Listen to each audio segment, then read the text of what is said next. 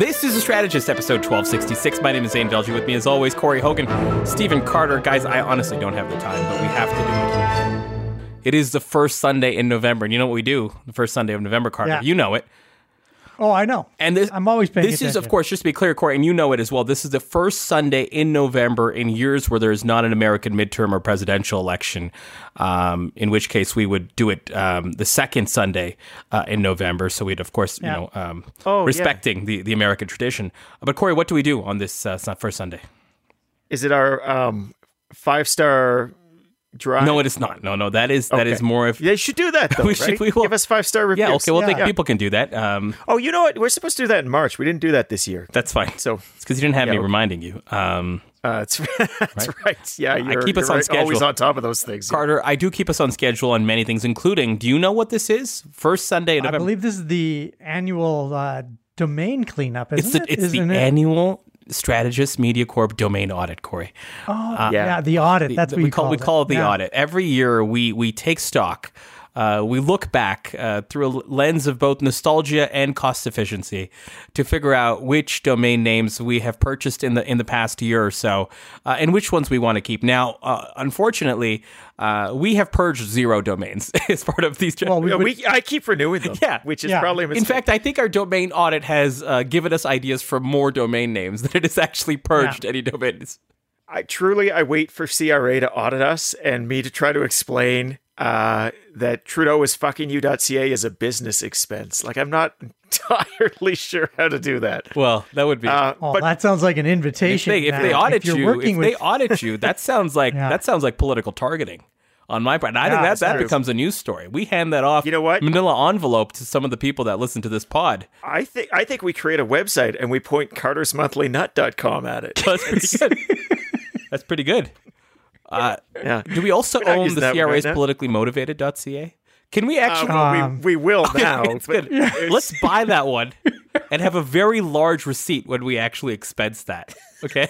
Yeah. Let's just make it like comically sized. Can we actually spend another $50 on a comically sized envelope and receipt for that particular domain name when we submit our... Feels like we can. Feels like that's something we can do. Feels like we should. Thanks to the listeners, and of course, thanks to Canva, which, by the way, and our sponsors. Yeah, Canva. Sorry about the brand safety moment you're having right now. Oh, that's fine. Yeah, that's fine. Yeah, that's good. Corey, do you want to start us off with our annual audit of the domain names? Do you just want to do rapid fire like you have in the past, or do you want to linger on some of the ones that you particularly think we should start purging this year? Maybe I just do some treetops because we have a lot of them. Like, we could spend an entire episode just talking on the variants of BrettAndrews.ca that we own. So, you know, there's a few. I never really appreciated what we gave him. Yeah. Who was he? But mainly, why was he? Hey, listen. Okay, keep going. Brett Andrews lives in my heart just fine. I don't know why you've all forgotten. He was our 1,000th patron. I forgot about Brett Andrews. That's fine. You know what? But now you remember him again and you love him again. It's true. I want to get down to 999 patrons again. I want a lot of people to quit so we can get back to this moment. Okay. Okay. Keep going. What do we have? Well, let's talk about, of course, the evergreen one, disgraced former leader Brown, which we actually bought before his most recent disgraces. So that I think actually a good investment. I feel like that one is flexible because it works for. We know a lot of Browns, right? So should an Andrew Brown or a Janet Brown or a Rob Brown or a Peter Brown ever choose to run for office, and they're going to disgrace themselves, which seems like their path. As leader. Yeah, as leader. Evergreen. Yep. I also what I'm hearing is we can't get rid of that one. I also like it because if anyone Brown runs, we can also make it generic enough. Probably not. No, I feel like the first one's a good enough reason to keep it, but the second one I feel like is just a cherry on the top. Maybe a reason to get rid of it. Okay, we're keeping that one, Carter. We're keeping that one. Okay. What else do we have? What else do we have, Corey? Well, of course, we also own westofcenter.ca. That one's on a 50-year lock. I believe we have got an American-sized mortgage on that, a 50-year mortgage on that particular one, okay? We actually can't get rid of that one because we also have it on a bus bench in Che. That's true. We do. We got to hold on to that one. How have they not asked us for it back? Oh, no. To fill you in on this, they have. They asked me live on one of the shows last year, and I said the paperwork was extensive, and then they balked. So I feel like, they tried. I got them with the bureaucratic nightmare this time. So look, how does that taste? CBC medicine. Yeah, inexplicably, we also own cursivepolitics.com. You know, there's not a lot of actually own securing of domains. Yes, we do. Why have we not put that one to use? We have. It Well, points to West of Center's content. Does it actually? I'm going to look this up. Yeah, it does. Yeah, it does. Okay, I think like West of Center's content or westofcenter.ca? West of Center's content. Oh, okay. So westofcenter.ca points to the strategists. Cursive Politics points to West of Center. Oh, that's good. Which is true, and it wasn't really planned, but it's making me laugh when I think That's pretty about good. it. Yeah, Pretty good. yeah, okay. Yep. What else do we on, Corey? Keep going. Keep going. Allmelons.ca. I don't remember what. Because you guys were dissing all the melons, and I liked all the melons. All melon. Okay. You were. I don't remember the context. You don't Yeah. remember when I was, talking about how great melons are, and you guys hated all the melons?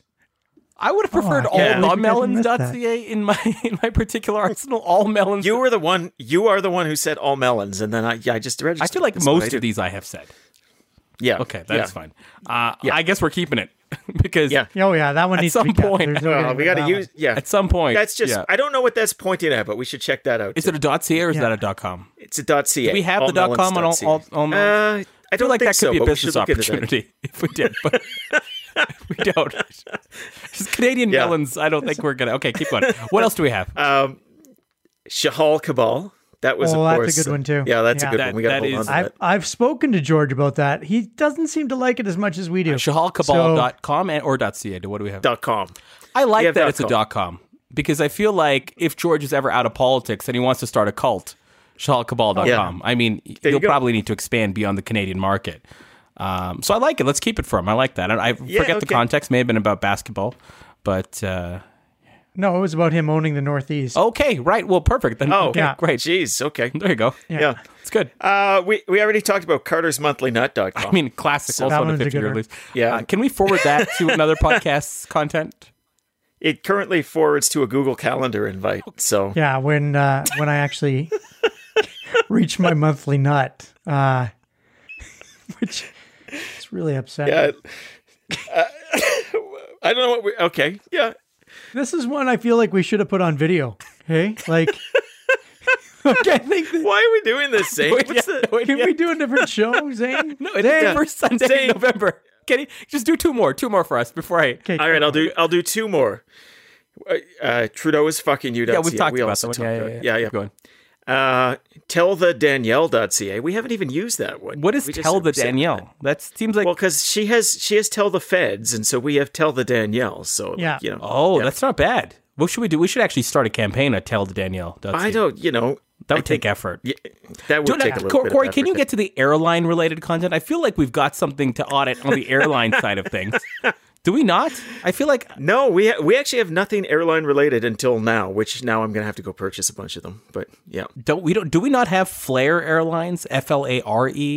Do we not have anything related to any of the other airlines? It feels like kind of a fail on our part. we might have dropped those after the last audit. Oh, see, here's the It's thing: really tough to say. we need to grab more. Corey, please make that a task between now and when this episode is posted. Carter, we're going to move it on to our first segment. Okay. Conventional wisdom. Stephen Carter, the UCP have had a convention. It was in Calgary. Yes, they did. There are three things that I want to kind of go through. Speaking of audits, let's do this as an audit. You're going to tell me whether this is important or not important. If it's important, we'll talk about it. If it's not important, we'll put it aside. Okay. So rapid fire. Let's just Sounds great. start this Thanks for way. giving me that kind of power. No problem, Carter. The crowds, the board control, and the policies. Tell me which of those are important, which are not important. Crowds important or not? Crowds, relatively. I mean, if we were to rank those, Yeah, rank them for me. I would say that the policies are the least important. The crowd's the second least important, and the control of the board by the Take Back Alberta is extremely Corey, important. rank them for me. Same thing. Crowds. Just to contextualize it for people, Danielle Smith, UCP, record number of people, nearly 4,000 people has been reported at their first AGM after the election. The board, as Carter mentioned, Take Back Alberta, now getting more seats than they've had before on the board. And the policies, a list of them that we can go through to talk about that got passed by the membership, the record membership. Rank them for me. What's most important? And then we'll start there, and then you can tell me why the others are find their place. Yeah, look, I think that we're going to end up in the same place, me and Stephen here. Normally, I would say that that kind of crowd is impressive, but I actually think based on how the convention went down, based on some of the coverage of the convention, even in the media, conventional media with people like Don Braid, the crowd number, which would seem impressive in one context, is going to seem alarming, perhaps, in the context in which we find it now.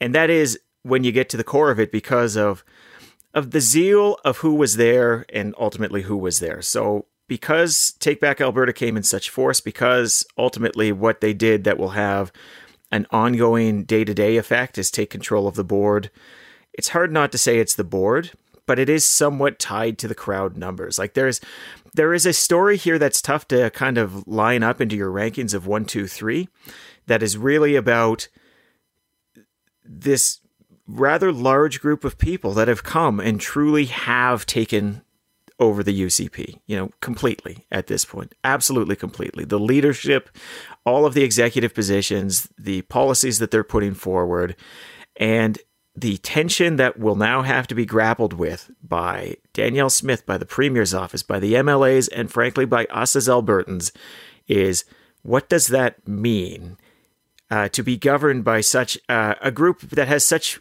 extreme opinions relative to the Alberta baseline? And look, lots of people outside of Alberta think a lot of things about Alberta, but we've said this a million times, and I'm going to say it again, and I'm going to underline it right now. Alberta is not actually, by and large, a particularly extreme place. You've got to keep in mind that the NDP won the majority of seats in Calgary and Edmonton this last election here. And Danielle Smith didn't mention half of what she's doing right now that has got everybody kind of up to an 11. And the things that she did, like the Alberta Sovereignty Act, were always deeply unpopular. And yes, we have apparently attention spans of goldfish in the province of Alberta, but that doesn't make us particularly unique in that context. But to have a government that is so not where the people of Alberta are is really, really fascinating. And I think the political ramifications of that are going to be huge, frankly, over the next... Carter, talk to me about this. So, I'm not going to go into deep dive on boards. We've done that on a previous episode. Their value, how to take them over. In fact, I think we did an entire deep dive on how to take over a board from in a very generic sense. Obviously, no. Who knew that David Parker was actually listening? Yeah, well, you're welcome. Oopsies. You're welcome, David Parker. Carter, Take Back Alberta. They now control the board. Answer me two questions. The question from the perspective of how important is this in terms of what we will see? And the second question, is there any denying their political influence going forward? Is that up for question anymore? That to me maybe is the most interesting question in terms of this PAC or third party group. Is there any denying their political importance? Maybe start there, and then let's talk about the importance of their positioning in the party and what we might see going forward. Yeah, I mean, I imagine that you could very easily say, well, this doesn't really matter all that much. I mean, we've moved to a leader-centric model of politics in any case. So where the leader goes, that's where the politics goes, and all these outside groups. They in the past they flail about. They've been very unsuccessful in getting significant amounts of control historically. So the history of this says not to worry, right? Because in general, boards don't matter that much. They tend to follow leaders, and the leader is they've got all the powers of government. They've got all the powers of the caucus, and so because they control those two things. They're much more powerful than the board. And that used to be the case. That was the case under Lougheed. It was certainly the case under Klein. But then it's been eroding, right? And the difference now is who controls when the leadership review happens? Who controls what the leadership review looks like? Who controls who has all of the delegates that they're pumping in? I mean, when we did the leadership review to keep Redford, it was a tremendous amount of work, and we weren't faced with this level of organized opposition. This level of organized opposition is basically unheard of. Most of the time, it is flushed out of the party, and they go and they form something like the Wild Rose or the Alberta Party before that, or Randy Thorkelstein has been involved in, I think, 2 or 3 different parties being set up. It's really quite amazing that they have taken over the government party. That is the part that's amazing. And because of that, I think that Danielle Smith is going to be far more wary than she would have been in any, than the average leader would have been a few, I don't know, maybe a decade ago. I want to get into her strategy in a second. Corey, question to you. Any denying their political importance right now, or their political influence, or their muscle? Or do you think this really makes it clear that they are a force to be reckoned with? Well, I don't think you can deny it. I do wonder if collectively, and maybe even specifically, Stephen almost overstates their influence at this particular moment. Because, well, there's no question we've never seen in modern politics a backroom organization with this kind of heft push itself around. The reality is the premier's still the premier, the government's still the government. Those things don't actually get beholden to the party. That's obviously a dynamic for her to manage. Stephen's absolutely right, because they control the levers of the leadership contest.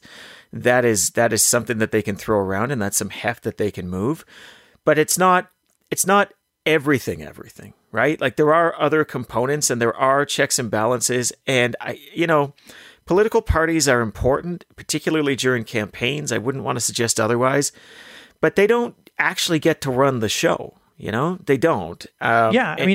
Let's go and check with Jason Kenney on that, because Premier Kenney, how do you feel about their ability? Well, to this point. No, hold on. Yeah, go ahead, Corey. Oh. I mean, I would say that the coming out party for Take Back Alberta was probably the Kenney leadership vote, so to speak, in some ways. But Corey, just to add that context, Corey, but you were mid thought. Keep going.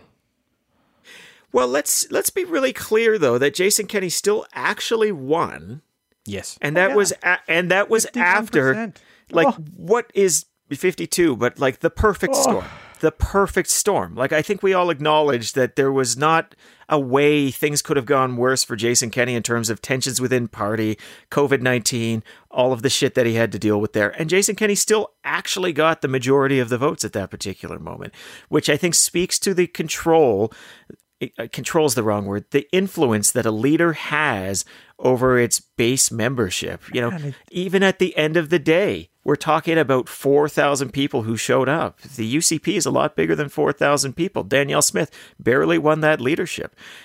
There is more to the UCP than what we saw, but what's really fascinating is that we saw it in such like big, dramatic, front of house ways. Like, even when you have backroom organizers, you don't tend to see them take the stage the way David Parker and Take Back Alberta was. You don't tend to see them say things like, I came, I saw, I conquered. Or a new chapter, a new chapter of Alberta begins today, sort of thing. Yeah. He tweeted, Weni Weedy Weechi, right? Like, it's ridiculous. Like, who does that? Like, what is the high that this fellow is on? But he feels like he's taking some notes from me, actually. I feel I said kind of feel bad about it. I can't remember where, but my God, Carter's ego has got some competition real here. Carter energy. There might be new bad boy in politics that in the Alberta scene, Carter. How does Thank God we're taking some of the pressure off me. I feel like his beard is better than yours, Carter. I feel like that's where, and he's much younger. This is a new and improved Carter. I'm telling you, there's the new Carter. Improved. Okay, improved. Listen. Tell me this, Carter. I need a piece of analysis before I get into strategy. Hold on. Okay. What else do you have to say? I feel like you set it up. I just wonder if he can get into the podcast rotation with us here. I'm sure he can. Okay. We just have to ask. Technically, is he a strategist or a wingnut? Well, he can apply at davidparker.ca, which is a website that I suspect I'm sure is taken. I don't think it is taken, Corey. If it's not taken and we don't have it by the end of this podcast, I don't even know who we are. I don't know who we are. I don't know who we are. This is actually the whole episode. Hey, how much money are we going to spend this podcast, do you think? Not enough. A lot. Hey, by the way, I want to give a shout out to CBC, our friend Rob Brown at CBC Calgary. He did a really good 3.5-minute piece to give people a background on Take Back Alberta that folks can find. But Carter, I need a piece of analysis from you before I can get into strategy. Here's one thing that I've even struggled with. Because I want to be both accurate and charitable, I guess, at the same time. Is Take Back Alberta Danielle Smith, in the sense that are her values their values, like, actually, or is she not that? And I'm struggling on such a simple question because she hasn't necessarily been all that consistent, for lack of a better term, the last little while, right? And she's bouncing all over. So tell me this. they seem more ideological than where she is, but there seem to be some intersection.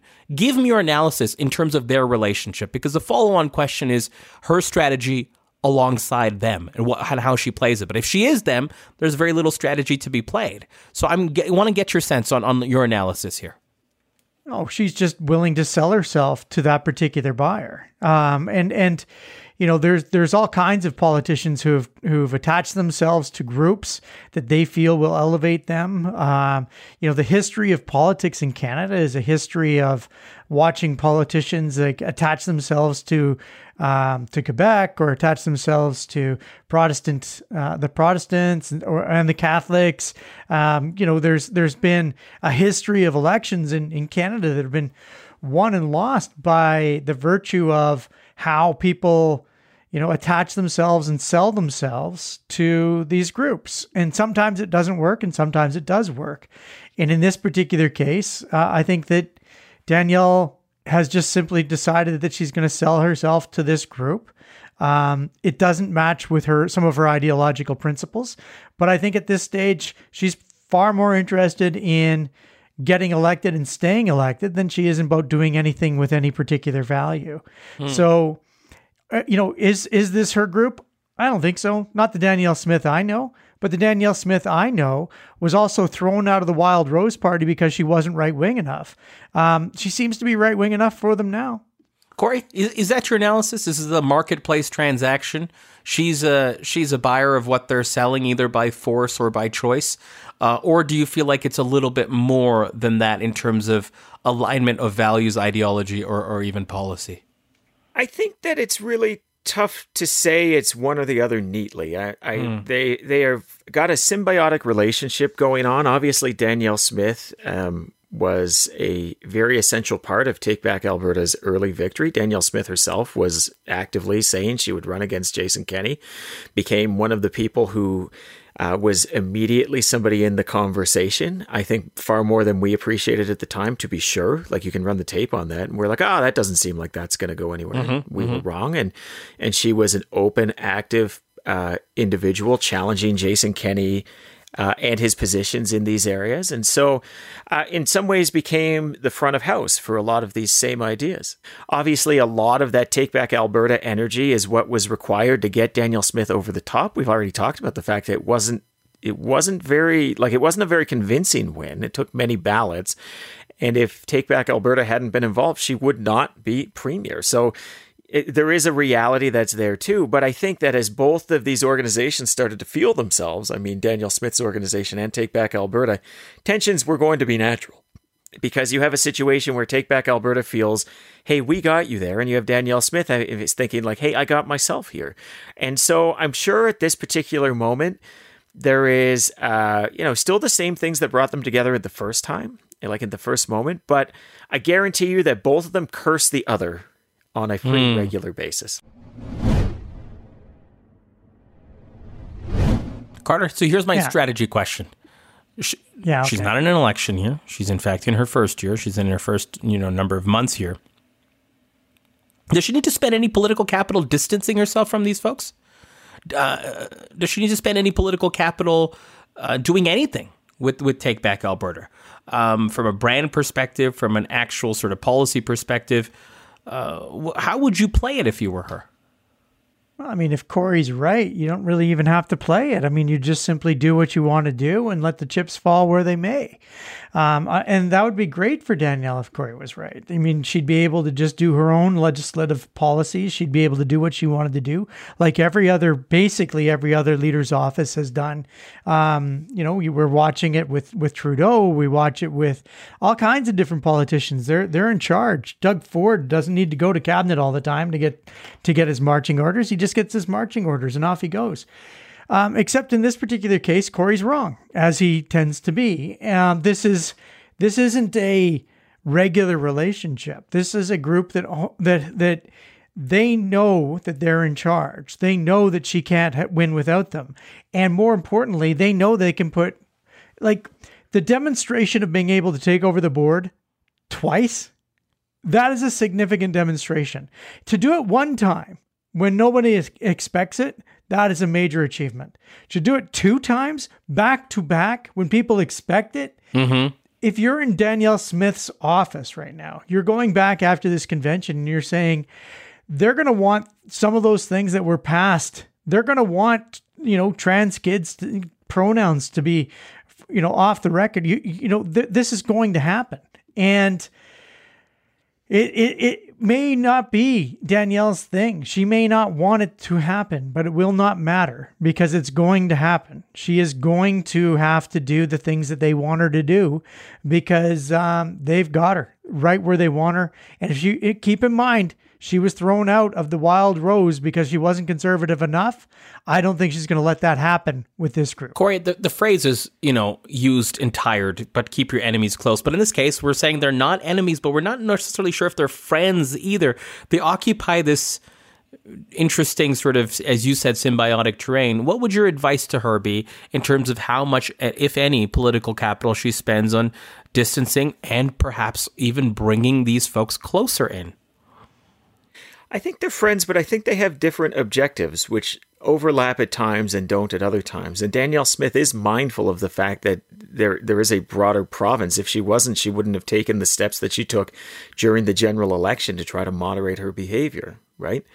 And in fact, she has made comments recently about like, oh, I'm really tired of this. I think she said like junior high stuff or something going on with some of the comments that were coming out of Take Back Alberta. Take Back Alberta's entire reason to exist is not even about the UCP. It's about we're going to bring a more hardline conservative view into all of these things, which is not, I mean, it's inherently in tension with the mission of trying to keep a government on the rails. I think that's just a reality that there is here. But I don't think that anybody, look, this moment matters. And I think that Albertans should be looking at this and saying, what does this mean? And Albertans should be thinking about how they want to make known to the government what they're willing to let the government do in these times. Because even with a majority government, the public can have their voice. We've seen that with pushing back against private healthcare, when pushing back against Prentice's original approaches on gay-straight alliances, all of these things. But it's just a moment. It's a moment not too far after the election where Danielle Smith's troops would have been totally fatigued. And if Danielle Smith is savvy, she's going to spend the next 6 months to a year really thinking about how she bulks up her own presence in the party. She now knows the kinds of numbers she needs to get to a convention because she knows the kinds of numbers Take Back Alberta is going to get. She's got to start chiseling away at that. And she's got to get them more in her camp than in their camp. And, I think back to just after the election, I was talking to a senior conservative, and he was saying to me, oh, this is, hopefully now Danielle Smith can put some distance between herself and Take Back Alberta, right? Like she can put her own stamp on the party. Those guys are going to drag us all into the ditch, right? I actually believe that they probably want to do that, right? At least as an insurance clause. They don't want to be so beholden to David Parker. But that's not the kind of thing you can do overnight. And it's going to take some time. And I think that's now the work that she's got to find in front of her. Hey, Carter, can we talk about strategy a bit more? I want to move it on from this topic. And yes, I will get to the policies in a second because I know there's going to be a lot of people being like, but the policies. But I'm going to show. I kind of think they're irrelevant in a way. Okay, but let's talk about it. Go for it. And then I'll get to Carter on something else. Actually, you know what? Yes, go for it now because I think my follow-up to Carter can actually include the policy question. Go ahead, Corey. Yeah, I think the policies are wild. I think that the rationales are quite a trip to read. Almost one by one, you think, what is this party when you compare it to conservative parties in the past? I think there were like maybe 2 or 3 that struck me as what would have been mainstream conservatism even like 4 years ago. Right? Like this is like really quite something. And I'm really struck with how much they seem to import anxieties from the United States that simply didn't exist here, shouldn't exist here. Before you go, and can I just read a few of these, Corey? Just so can you hold that thought? Yeah, go for it. Let me just throw a few on the table just so people know what we're talking about. And if they don't, abolition of diversity offices in universities, banning race as a factor in admissions, ending transfer of transgender convicts to women's prisons, purging school libraries, the right to approve changes to kids' pronouns, freedom of doctors to ignore their professional associations, a right to keep guns, and a losing proposal on school vouchers. Just a sampling, and I'm not even giving you the depth that Corey was mentioning and the justification. But these are some of the things we're talking about. Corey, back to you on this. Well, yeah, and when you go into the justification, there seem to be fears about things that don't really exist in this country, right? Like they are fully ported in narratives from like the Fox News crowd. And so like when I say these policies don't matter, I guess I mean it in two ways. One is like they're not in response to what's happening here in Alberta, so how can they be applied here in Alberta, at least in a sensible way? But there's a few, the second like thing, in the sense, there's a few, like the obviously the parental choice one that they're framing, yes, yeah, for sure, and but some of the stuff about like we need to talk about. There's literally phrasing, and I'm skipping some words in between, but like our God-given right to guns is a policy that's in there, right? Like this is not Canada. We don't have a Second Amendment, you know. It's not like America,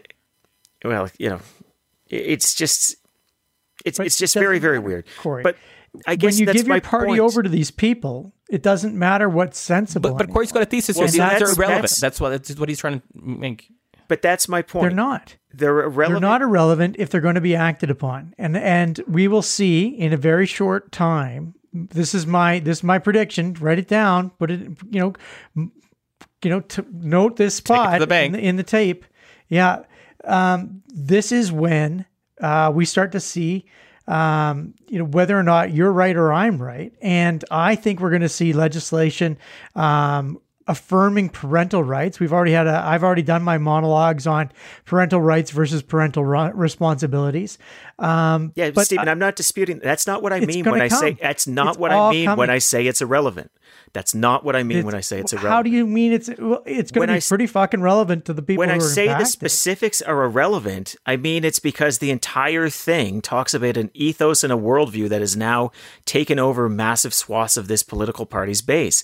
It actually has nothing to do with these individual policies. There's going to be some of these things, some of them that don't even apply. There's going to be 100 others that weren't even passed as policy conventions. See, for example, like the solar panels. Oh, the solar panel one was crazy. It's like we need a pause on solar panels because they're going to destroy farmland, which is a widely debunked thing. But yeah, my point is, it's not about the specifics. Step back and see the whole picture. Like the individual policies talking about whether they're good or bad, they're basically all bad. They're irrelevant. What you need to keep focused on is not the specifics. We can't sit here and argue about the merits of a policy of a 15-minute city or not. That's what I mean. What I'm saying is you've got to see the whole fucking picture here. This is a party that has been entirely consumed, to your earlier point, Stephen, by this particular strand of conservatism. Carter, address the policies and, in fact, address my follow-up question I was going to give both of you, which is, and I'm glad you put the policies on the table, Corey, because it actually allows a few options for this particular question, which is how should the opposition react and what should they go after? Policies, individually or as a package, seem interesting. The board, you've got Danielle Smith's leadership and the phraseology and even her speech, which we haven't even gotten to, but it was largely rehashed from the throne speech, if I can kind of give it that, from a both the content and tonal perspective. So, Carter, your thoughts on Corey's response, but then get me started on strategy for the opposition here as well, please. Well, I think you want to really quickly figure out what your total narrative is. Like, what is it that you want to do? Like, one of the things you see the opposition doing is bouncing back and forth between individual policies all the time, right? One thing. And always you never really get to see the full connection. What is it that what is the story that we're trying to tell? And the story that we should be trying to tell is this is a party that's been taken over by extremists. And these extremists are driving the province the wrong direction. And we're going to stand up and oppose it, not on each individual level. You know, if we go with Corey's point of view, and he's not wrong, he's just really poor at explaining it. If you go with Corey's point of view, what you need to do is you need to explain how each individual idea is coming from extremists. The only thing that I think I liked out of the entire weekend was Danielle Smith saying that she wants to see rail between Calgary and Edmonton. Fantastic. We got one smart idea. Everything else should be tied to the extremists that are coming after the province. The extremists who want to create a province that we don't want to live in. Corey, the opposition's been spending, at least observably, a lot of their time, this is the opposition NDP, spending a lot of their time on the pension plan, Should they just keep that going? It seems like that seems to be to Carter's point, something that they're being consistent on, extending beyond perhaps just a simple news cycle. Or is there meat on the bone here, so to speak, coming out of the convention that should be part of their focus and their narrative in the coming weeks and months? Yeah, look, I think that it is so easy to get distracted by some of these policies, but I guess I would have two cautions for an opposition that wants to make a lot of hay about them. Like, there is a bigger story, and you can use this as a proof point, but it takes nothing for Danielle Smith to make the comment that Jason Kenney made about, I believe it was an abortion resolution. I could be wrong, but there was a resolution that came out of a UCP convention when Kenney was leader who said, like, I'm just not going to do that. Right? Like, that is the leader's prerogative. And so if you go too far out on the ledge, you actually give Danielle Smith an opportunity to look moderate, look like she's reining in the parts of her party that are very extreme. How high of a risk is that in your mind? I mean, it depends. Like, but that said, and you want to stay focused. It depends on the issue, but you want to stay focused on the things that are actually moving with the public. And I think that one of the things about the CPP is we know it is likely to be something that is a little bit more significant and resonant. Doesn't mean you entirely ignore it. And certainly you want to use proxies to kind of push the premier onto the record on some of these things. But you're going to have to let her make a move before you go in too heavy, because otherwise she can just retreat from them. Right? So, yeah. Carter, you're eager to get in here. Go ahead. Yeah, the point is, though, go after things that are actually happening. You don't need to go after things that are hypothetical. You don't have to go after things that are coming up at some point in the future. You've got bills in front of the legislature. And this, I think, is one of the things for opposition parties in general. Go after things that are real and are actually happening. Don't go after things that are hypothetical or could happen. People generally don't worry about hypothetical or could happen. They worry about things that are happening. And it sounds like from this convention, there's going to be a ton of different things that are actually happening that will reinforce the point that the province is being taken over by extremists, that the premier's office has been taken over by extremists. You don't need to make shit up. You don't need to go after other things. You don't have to go after things that might happen in the future. Go only after things that are actually happening. We're going to leave this segment there, move it on to our next segment. Our next segment, Corey, are you here for it? It's called Life Comes at You Quick. We have to talk about Justin Trudeau. It was a trickle, and then it was a few voices, and then it was fractures within the party. And now, Corey, this past week, it seems to be everywhere.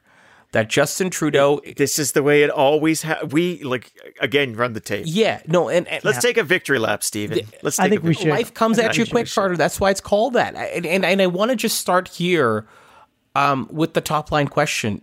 Is it over? From your strategist brain, less so your analyst brain, let's just start here. Is it over? Because I want to actually spend a few minutes on strategy for Justin Trudeau, helping him out.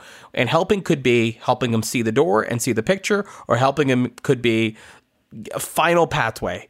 But I need to ask you the top line question. With everything you've heard, everything you've seen, the Kaleido numbers that are out there, the narratives that are assembling, your past history and seeing how the downfall happens, Corey, I'll maybe start with you. Is it over? If it's not the end, we can see the end from here, right? Like this, your point is a really important one, Zane. In the summer, at the time of the cabinet shuffle, yes, we were still saying like, yeah, but nobody's going to force him out, you know? Like that was still a conversation that was out there in the public in a big way. That's not the conversation that's out there anymore. You have voices that are a little bit more willing to challenge the status quo. You have pundits who are just going out and saying this is not really going to work. You referenced a poll by Abacus. David Kaleido was doing media about it. There was a Toronto Star article about it, which effectively says the Liberals, like the Liberal voters, are saying no, not him. Yeah. So it certainly has become a roar. It's no longer a whisper. It's no longer the muttering in the hallways. And it's following the most predictable of paths. So right around, we kind of anticipated that in the You said October. No, you guys said October.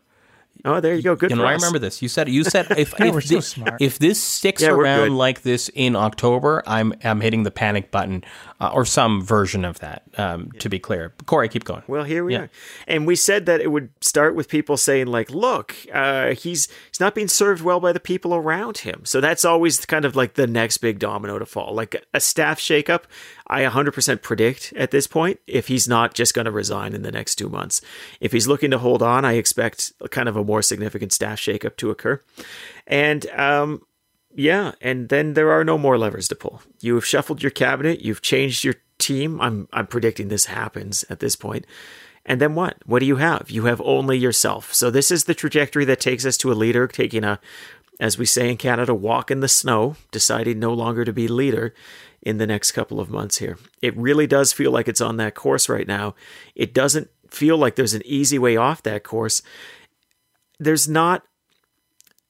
You would have had to have played a lot of error-free ball for the last couple of months with poll numbers this low, but you're not. You're fucking up left, right, and center.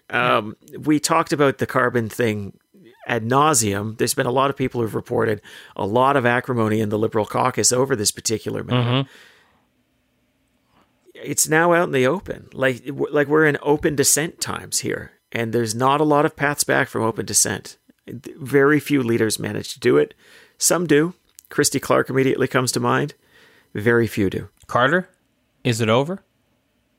Yeah, I mean it's over, and we said it was going to over when he did his last shuffle. We said that he needed to be able to start to see a recovery because his confidence alone that only he could beat Pierre Poilievre in the next election wasn't going to defeat Pierre Poilievre. It's Joe Biden-esque. You know, I mean, get to that. I'll tie it in.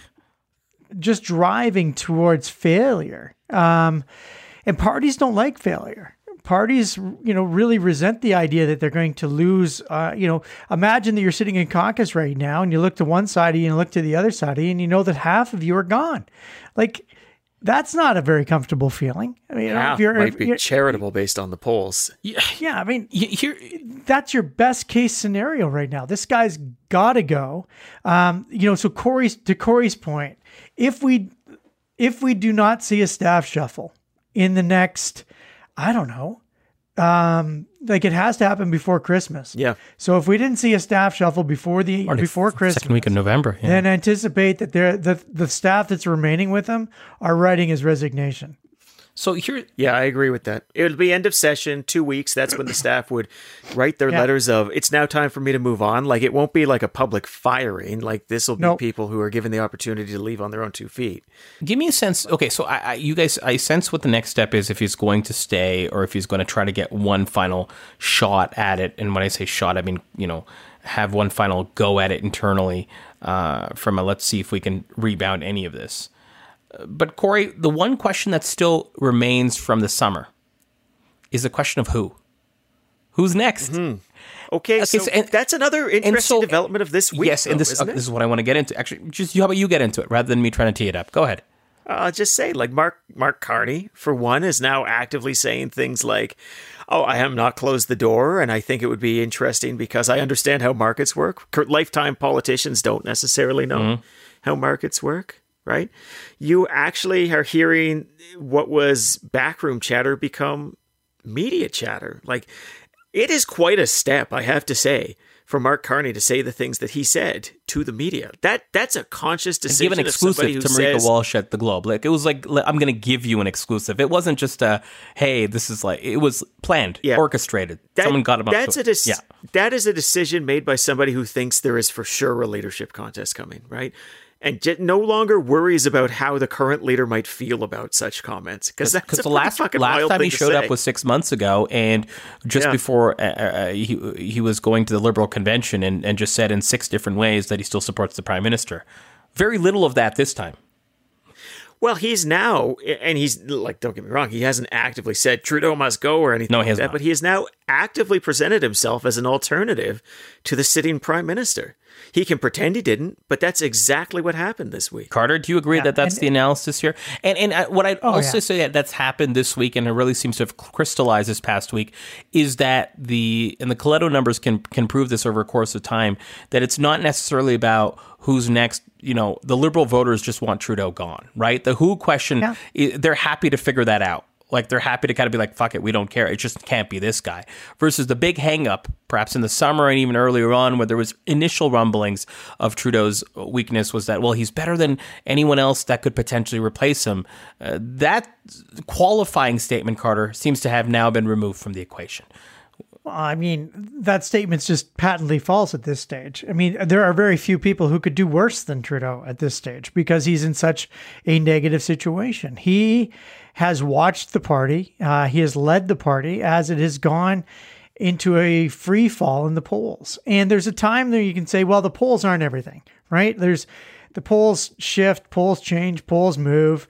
All of these things are true. Polls do all of those things. But when you've got a picture over time that is telling this consistent a story, the polls aren't going to get you out of this. You need a significant shift to get out, and the significant shift at this point is the Prime Minister's head. That's the only thing that's available to them. Again, you try and figure out what could you do. Well, what are the other options? We could do a cabinet shuffle. Well, we just did a cabinet shuffle. We could get rid of some staff. Yeah, you can get rid of some staff, but who's left to get rid of? Who's the person high enough on the list that actually is in a position to, in some fashion signal that the thing's going to turn around? Our last episode was called the D Team. By the way, Corey, genius work on the D Team description. If people haven't got Patreon, what are you doing? Like this episode alone. And for those that you do, please unsubscribe so we can get to $9.99 and then get back to 1,000 so we can buy another domain name. Zane, it has no impact on me whatsoever. People won't do it.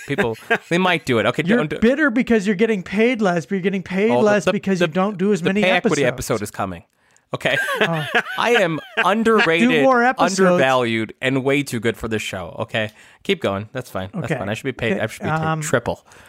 I should get my agent on this. You should barely be paid at all. Anyways, my point. Wow. My point is this: there's so little left to do.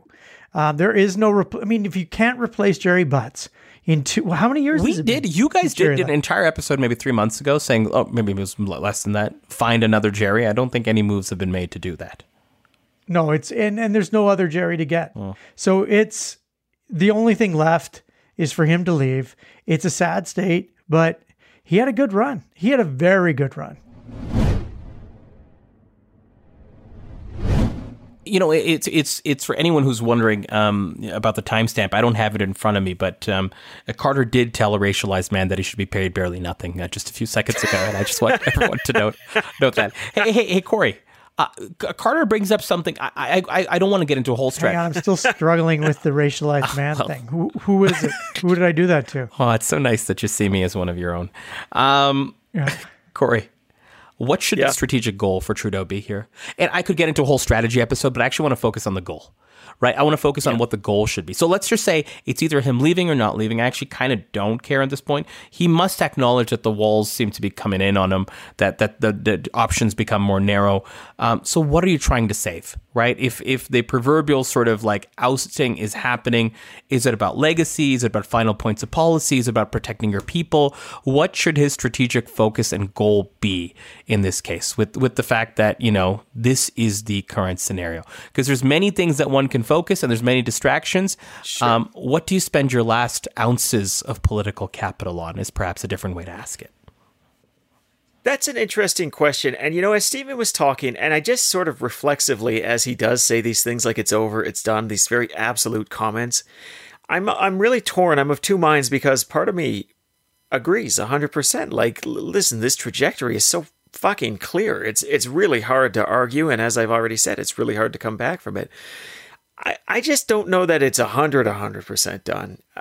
But I think one of the things that he needs to understand, by he, I don't mean Stephen, I mean Justin Trudeau here. He needs to understand what his goal is here, because he is chasing a number of goals at the same time, or at least it feels that way right now. So if his concern is legacy, well, then last week was about the dumbest thing I've ever seen.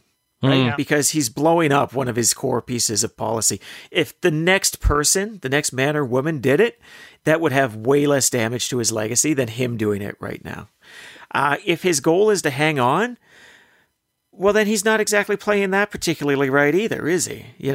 Because he's not doing the things you need to do to hang on, which tend, fundamentally to be a reshuffling of things in a more material sense and building towards like a strategy. Like it feels like he's just running too many scenarios at the same time. And while I think it's important in politics to keep your options open, like this is advice I'd give to anybody in almost any strategic situation, right? Like you don't want to senselessly narrow the options in front of you.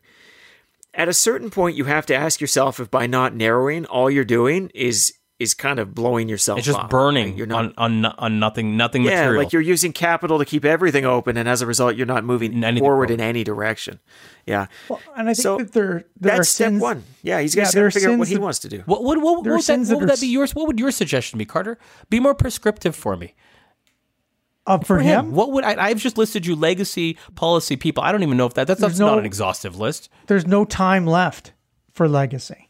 There's no time left for figuring out how you best get out of this. The truth of the matter is that this thing is over now. And are you saying he's got no political capital left to do any of these things? It's over. It's over. That is bold. That is over. Walk me through. Corey, how long does he have before he has to step down in your mind? Because in mine, he has 6 or 8 weeks. Yeah, in my mind, it's the end of February. Just because there's he's got. So what can you accomplish? You can't put much more onto the order paper for this session. You're not going to be in your session when you come back after Christmas. Yeah, well, it's over. There's no legacy left. Okay. Can I actually? This is what I wanted to spend the time on. So legislatively, it's over. Okay, I'm going to push that aside. Is it over in every other category? So legislative is just one part of it, right? What's he going to do? Go to India? Is he going to do a giant, is he going to create world peace? Like, imagine what the outcomes would be. He doesn't have those, people who are on their way out. You know who knows you're on the way out? Everybody fucking knows you're on the way out. You're toxic. People can sniff your impotence. They smell it and they know that you're impotent. Sniff your impotence. And that's what this guy is. Sniff your impotence is quite the phrase. Yeah, Stephen. But when you add .ca to it, it's quite the domain. Jesus Christ, Zane! Because we're getting. By the way, and as I mentioned earlier, Rob Brown's got an excellent 3.5-minute video on Take Back Alberta, which is available at sniffyourimpotence.ca. I thought that for sure would have been at disgracedformerleaderbrown.ca, but that's no. That's at sniffyourimpotence.ca. Okay, go ahead. Look, oh God, it's so interesting to me. Okay, you are struggling with this, aren't you? I am struggling with Carter's absolutism. I am too. Well, here's the challenge that I am just going to articulate, right?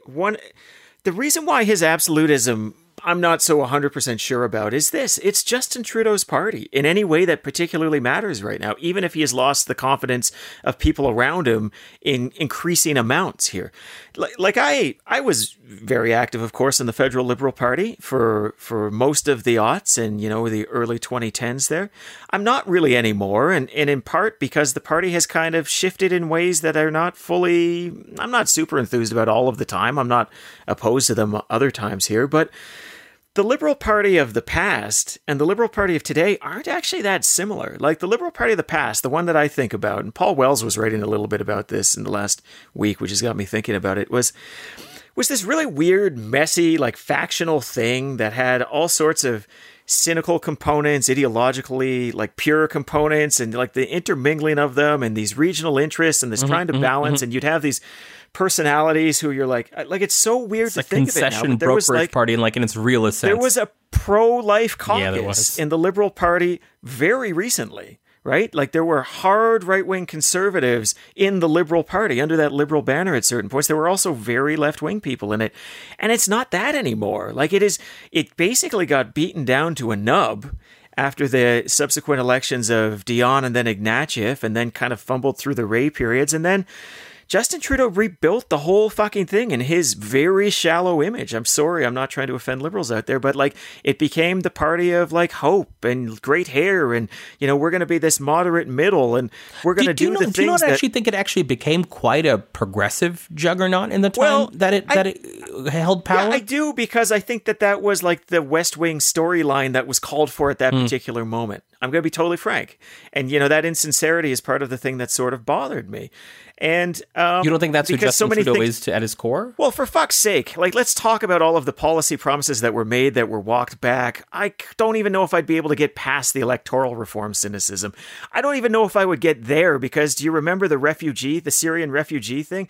How outraged he was during the election and how we had to do more. And then he won the election, and 30 fucking seconds later, he changes his number to the number that he called basically Stephen Harper a racist for putting out there. So yeah, I think that this has been his party to the core for the last bit here for a very, very long time. And so it's hard for me to imagine that this party is somehow going to reject the organ that it is, like it's just call like him a penis. I'm getting animated here, but I got to tell you, like, it's hard for me to imagine that it's like, oh yeah, okay, so Justin Trudeau's done, so we're just going to go back to the way it was. There is no going back to the way it was. The Liberal Party is a fundamentally different beast. It will do what every political party does, and that is be defined by the leader once it's created by the new leader. The new leader needs to come in and have the opportunity to define it in their own image. And here's the thing, Corey, like the absolutism is there because it isn't his party anymore. That's gone. His party is over. It's not his party. It's only his party. Like I have to agree with Corey on this, Carter. It's his party until it isn't, and it's gone. You know what, guys? A marriage is working until a marriage doesn't work, and this marriage. And then you do a cabinet shuffle. Yes, and then it's over. It's over. I don't know, man. Like it's going to be an interesting one to look back on 6 months. So let me go back to Carter before I end this episode with the final segment. Carter, does he have enough political capital to do anything? And if so, what? He has enough political capital to get into 2024. That's it. Just time. That's all he's got. That would be your advice if you were sitting down with him today. That would actually be your advice face to face. You're telling me. My advice to him would be: it's time to go. How do you want to leave? Do you want to be dragged out of your bed? Do you want to lose the election? This is helpful. This is political capital that he spent. How do you want to leave? Keep going.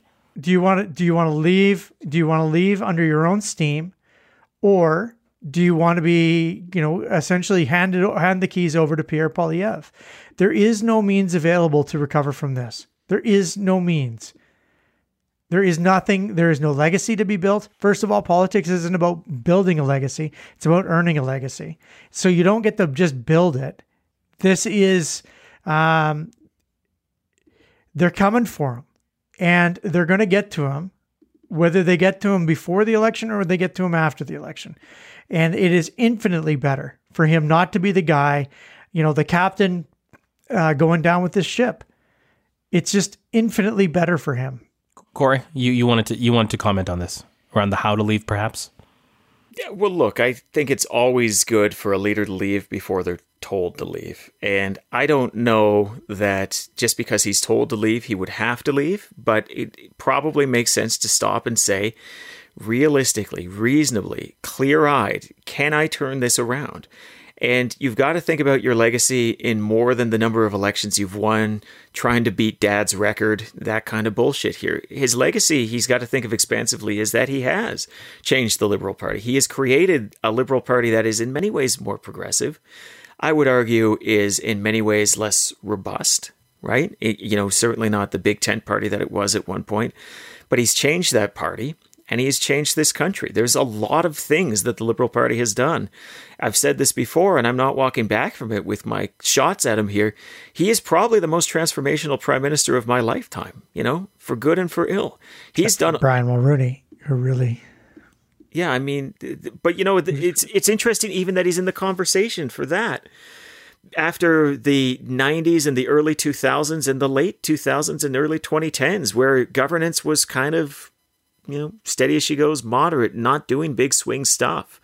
But he's got to think about how he sustains that. And his legacy is not going to look that great. And I think in many ways it will be seen as a bit of a blip in electoral politics if the Liberal Party goes back to being as irrelevant as it was the minute after the election, where Michael Ignatieff came in third, right?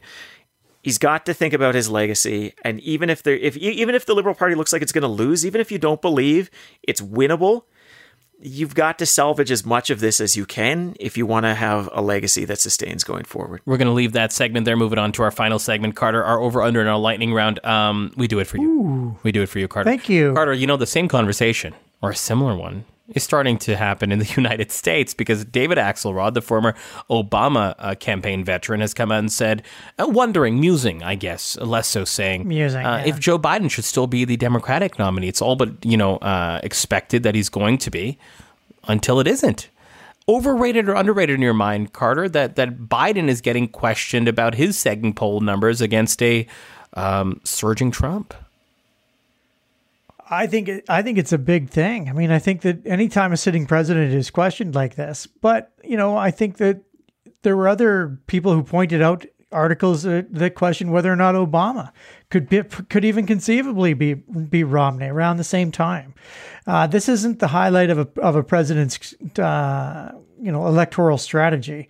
This is a low point. I think most presidents are at the low point at this time, and hopefully Biden pulls it through and, doesn't fuck up too much, because the idea of President Trump coming back is just, I can't believe that people in the United States are even thinking about this. Corey, overrated, underrated? The calls for Biden to potentially reconsider being the Democratic nominee heading into 2024.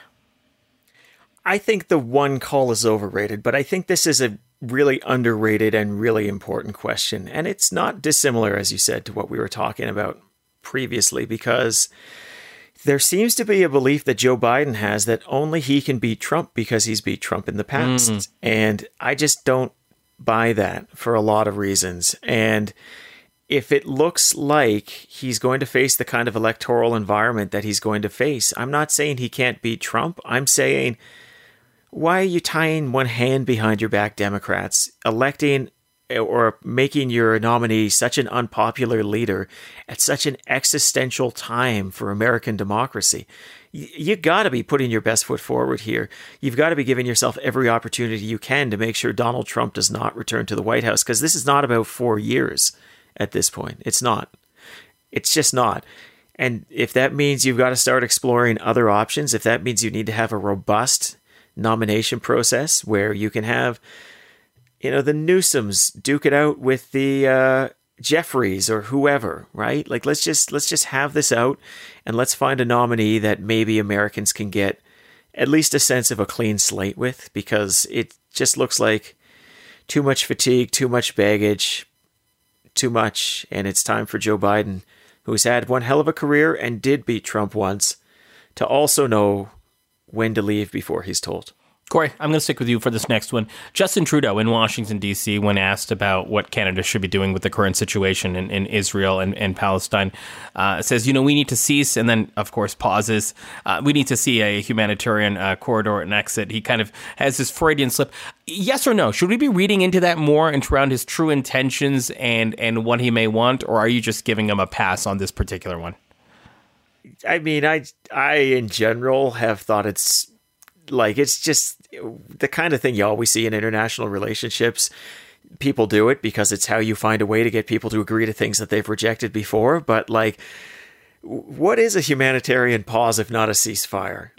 A ceasefire literally means you stop firing. It's kind of all there in the word, right? So why do you think the semantics? Is this like an international law thing that maybe I'm not illuminated on? I mean, that's part of it. Like, a ceasefire has it means certain things. But I think it's also because people have said, we're not gonna cease fire, right? And so ceasefire is all about stopping shooting. Again, literally in the words there. Humanitarian pause changes the onus to the humanitarian actions that would occur. So it's not about stopping firing, it's about finding space for humanitarian activity.